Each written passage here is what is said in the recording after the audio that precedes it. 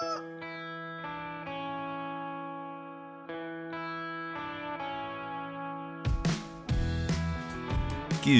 morning, baseball fans, and welcome to episode 45 of the Morning Round Trip podcast. My name is Drew Frank, joined here by my co-host, as always, Liam Crothers. Hello and good morning. Here on August 24th, we have a couple of depth trades to lead off our show.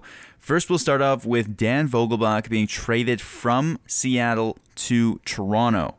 Now, a lot of people see this as a bit of a peculiar move because Vogelbach, first off, wasn't hitting in Seattle, and there's a reason he got DFA'd last week. He had a horrendous end to his 2019 and started 5 for 53. That was not going to cut it. So now all of a sudden he's a Toronto Blue Jay. And they already have 25-year-old Rowdy Tellez, so 27-year-old Dan Vogelbach isn't necessarily that much older, but certainly isn't any younger. Both guys that were seen as top prospects coming up. Vogelbach had a lot more prospect glimmer than Tellez, but since Tellez has come up, he hasn't shown the ability to really reach base and get on base. Last year, we saw him put up a sub 300 on base percentage in over 400 plate appearances, and that's not going to fly as a first baseman.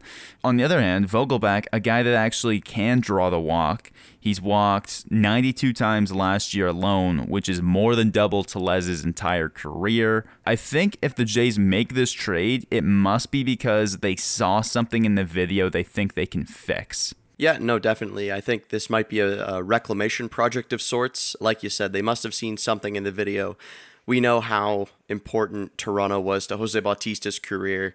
And now, obviously, I'm not comparing the two, but I'm saying that the Blue Jays do have the potential to allow players to retool their swings and work on their mechanics to find, another level, another gear. And Vogelbach, I guess, has shown flashes of being capable at the big league level, but he wasn't doing that this year, or really since the All-Star break of last year. So I do think there must be something that the Jays saw on tape, or there must be something that they saw at some point last season where they were like, okay, this is something we can work with. We'll see how this goes. Could be interesting. All that Seattle gets back is cash consideration, so doesn't seem like the expense here for Toronto is too high to begin with.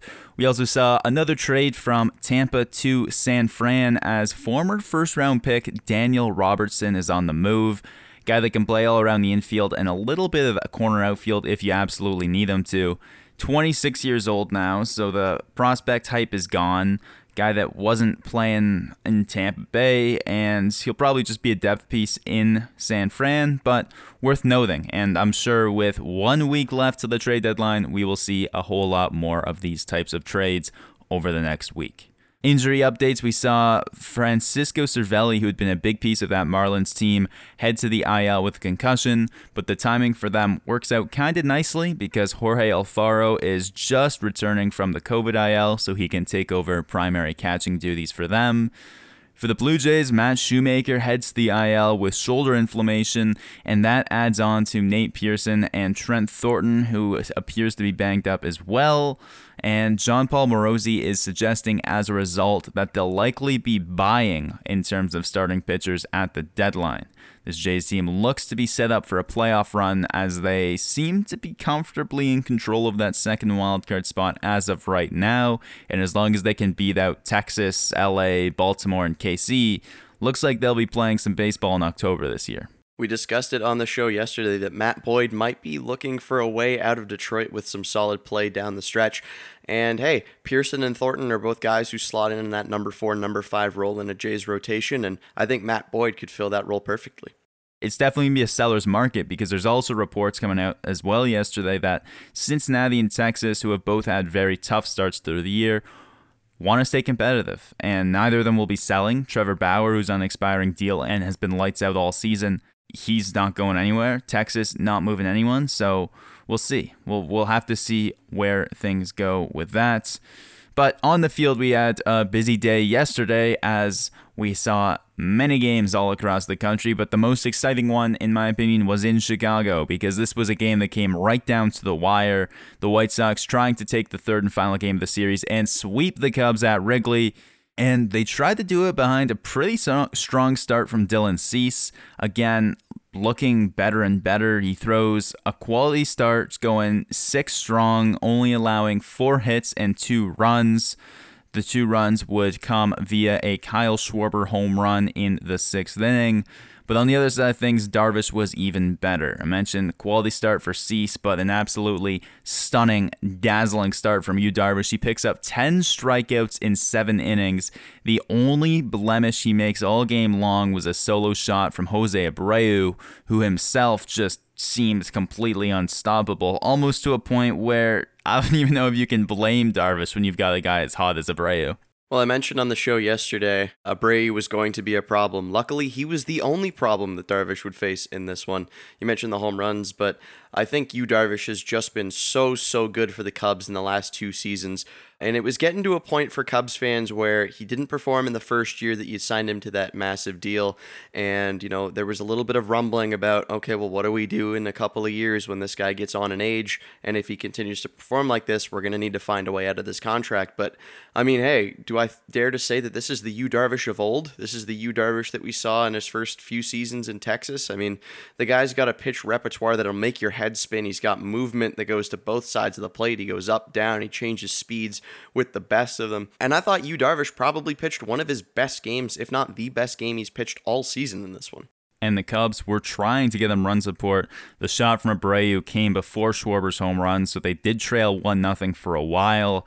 They tried in the 4th. Rizzo looked like he had scored but was called out on a review. And then they stranded the bases loaded in the 5th, and it wasn't until Schwarber's shot in the 6th where they finally got something going. And then that would be it on the scoreboard as the game finished 2-1. But this got very dramatic late as Chicago, the White Sox, I guess I can't just say Chicago, but the White Sox had 2 on and 2 out in the 8th, and Jeffress got out of it. And then they loaded the bases in the 9th, still a 1-run game, and barely got out of it after a ball dropped foul. Very tense moment, very exciting, but ultimately the Cubs do fly the W at the end of the day. Let me tell you something, man. As a Cubs fan, watching David Bodie trip on a concrete piece of the dugout before he tries to field the ball over by that Cubs dugout, I don't want to say it's Bartman-esque because obviously it's 2 different scenarios, but it would just be so Cubs. It would be so Cubs to lose a game because David Bodie tripped on some concrete that just happens to be in play. Oh my God, the pessimism that I have with this team. I didn't pick them to win when we did our predictions yesterday. I'll never complain about losing a prediction when the Cubs win, but it's just you can see they lose a couple of games and all of a sudden it's hit the panic button. It's trade everybody. It's we're not going to make the playoffs. It's man, I don't care how far we are out in front. This was not good for my heart rate, man. This game was stressful. Out west, we saw the Padres continue their domination over the Texan teams. They complete a 3-game sweep over the Houston Astros, winning this one 5-3. And the Astros got out in front early, going up 3-0 in the very first inning. But then the Padres would shut this whole thing down with their bullpen. We saw, again, the piggyback between Adrian Morejon and a multi-inning relief from Patino. Morejon, not so great, but Patino in his relief looked very good. He goes 2 1/3, allowing just 1 hit, no run. The whole bullpen allowed no runs, as after Morejon allowed 3 in just an inning and 2/3, Patino, Quantrill, Hill, Stammen, and Pagan combined to go 7 1/3 scoreless. But even with all that pitching, this game was still close because of how good Greinke looked. Zach Greinke was Zach Greinke. I talked about in the preview yesterday that you would almost have to wait until he got out of the game to put up some runs, but the San Diego Padres wasted no time. They were able to put up 3 runs on him through Greinke's 6 innings of work. But I mean, when Greinke's dropping in 54-mile-an-hour eephus pitches and then changing speeds after that with an 89-mile-an-hour fastball right in the corner to ring you up, there isn't much you can do. Greinke was Greinke in this one. Some interesting scenes as he decided to walk off the mound to allow for some maintenance on his landing spot and on the pitching rubber. So some confusion there as he just decided that he didn't want to play baseball until it was fixed. I mean, you are a veteran. You get to determine the conditions you play under in some circumstances. So a great job pitching from Greinke in this one. But man, this Houston team just continues to slide against these red hot Padres. And a 2-run shot from Machado in the 8th inning wins this game for them late. Astros now 0-8 against teams over 500. Padres, I said it before, they win 7 straight. They're now 7-0 again in interleague games, and they continue that stretch, or hope to continue that stretch, with starting a 3-game series against Seattle tonight. So keep an eye out for that one. In the American League West, we saw another walk-off win by the A's. Man, these late comebacks for them have just continued to keep on coming. This one's 5-4 as Oakland knocks off the Angels. The last time these two teams will meet all year long, unless the Angels can do something tricky and sneak into playoffs. But currently, the worst record in the American League, that isn't looking too likely. But in this one, the pitching basically canceled each other out. And the lines look very similar. Both pitchers allowed 7 hits, and both pitchers allowed 4 runs. A little bit different in Bundy's case. He goes 5 2/3. 2 of the runs are unearned, so the line still looks pretty good. He was just an out away from recording a quality start. Walks just 1, strikes out 6, so there are still signs you like from Bundy. Frankie Montas, again, put up a similar line. He also allowed 4 runs. This time only threw 4 2/3, but the A's bullpen is known for its strength, and the two bullpens evened out until the 10th inning, when ultimately it would be the difference, because Liam Hendriks starts out the 10th inning on the mound for Oakland, gets out of the runner on second situation, back to the dugout safely, gets the A's back on the sticks, and Mark Canha, once again, another walk-off hit for him. This time he doesn't even need a base hit because they're able to get the free runner from second over the thirds, and as this game was still tied, all he needed was a sac fly, and off Ty Buttrey, that was actually the only out Buttrey would get in the inning, so not a great look from him, but at the end of the day, you needed the bats to do something late, and Oakland's were the only ones that were able to get something going. It's almost the way you draw it up, right? I mean, the guy's on, so you just got to get him over and get him in, and that's what Mark Canha did with a sac fly into center field. I mean, obviously, when you've got Mike Trout out there, there's no automatic sac fly, but that being said, I do think that this Oakland team isn't making it easy on themselves. You'd like to see a little bit more run production from their lineup, maybe earlier in the game, but man, like, you talk about Anthony Rendon as an acquisition for the Angels and the fact that he was supposed to be the guy that really put them over the edge, right? That really set them apart from anyone else in the American League West. He's got a 13-game hitting streak, but Mike Trout in this series against the A's has been struggling, and we saw Mike Trout strike out in this one, looking on a really nice breaking ball. We saw him fly into center field. It ended up dropping, but Ramon Laureano made a really nice play, so it ends up just being a fielder's choice for him. But on the other side, I think the A's have been getting production from the guys you'd almost expect it. We mentioned Mark Canha earlier on, and we mentioned Mark Canha earlier in the show a couple of days ago, right? He's just been one of those guys that continues to find a time to come up clutch, to come up big for this A's team. And Matt Chapman has an extra base hit in 5 straight games in this one, and he's only trailing 2 guys in the major leagues for barreling the ball. So solid production from those guys, but man, the skid continues for the Angels, and they have not looked good. Rest of the league, we saw Betts showing off why he got that big extension and all of that money. Dodgers win 11-3 over Colorado. The team combines to hit 7 home runs, and that's at Dodger Stadium, not Coors Field, mind you. Mookie Betts picks up 2 of those 7 home runs, goes 3 for 5, the pair of long balls, scores 3 times, drives in 3 runs, and steals 2 bases while he's at it. Quite a day for Mookie Betts. The 2 home runs move him to 11 on the season, just 1 shy of Tatis for that MLB lead. We saw Justin Dunn, the Seattle Mariners, a team we've been talking about a little bit of late, had a no-no watch going all the way into the 5th against Texas, finished with 6 innings pitched, no runs, 1 hit, 6 strikeouts. Very nice performance from him. His teammate Kyle Lewis hit a home run early on, his 7th on the year. He's now on an 8-game hit streak, and a guy that I wasn't so sure of, but he's looking like he could be one of the biggest stars of this rebuild. He's now in that 8-game hit streak I mentioned, hitting .583 with 3 home runs and almost a 1,700 OPS. He leads the AL on the season with a .456 on base percentage, just super special at the plate so far. And it's always good to see guys like this because on rebuilding teams like the Mariners, you want at least one or two bright spots you can point to watch. I mean, we've seen this around the league, right? I mean, Fernando Tatis Jr. out in San Diego, Bo Bichette in Toronto. Whenever you have these teams that aren't expected to do exceptionally well, you always look for those one or two key pieces that are able to deliver in seasons like this for the Mariners. Another young talent we saw in Philadelphia, Alec Bohm hit his first career home run straight away to center field against the Braves last night on the national broadcast on ESPN, so a nice little moment for him there.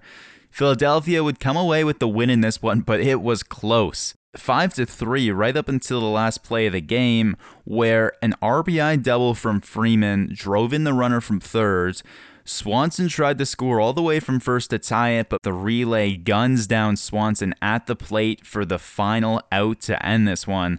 Very exciting game, very exciting finish, and Philly very narrowly takes this one as Workman picks up a save for the Phillies. And how about the NL Central just getting crazier? Milwaukee, a lot of people had finishing first or second in that division. Some people saw them as better than the Cardinals and Reds pretty handily, and they just got swept by the Pirates. We saw Gregory Polanco leading the way for the Pirates yesterday in the final game of that sweep, going 2 for 3, hitting a home run, driving in 2, scoring twice, walking and stealing 2 bases while he's at it. Quite a line, a little bit of everything for him. And the guy that flies under the radar, but he actually has the 3rd highest average exit velocity in the entire MLB. He's a guy who's big and strong, and when he puts the barrel on the ball, it's going to go a long, long way. Now, obviously, some of the struggles he's had in the past couple of years have sort of quieted down the hype of El Cafe, one of those guys that the Pittsburgh Pirates fans were really looking forward to seeing play. But, you know, he's a guy who's sort of been able to pick things back up. But if you're the Brewers, this is embarrassing. These are the Pittsburgh Pirates. You're supposed to be winning these games, and you get swept. How are you going to contend in the Central if you can't beat this team? And now they're in trouble because they're going up against the Reds and seeing the top half of that rotation. They'll start tonight at 8:10 p.m. Eastern as Trevor Bauer visits Miller Park against Brett Anderson.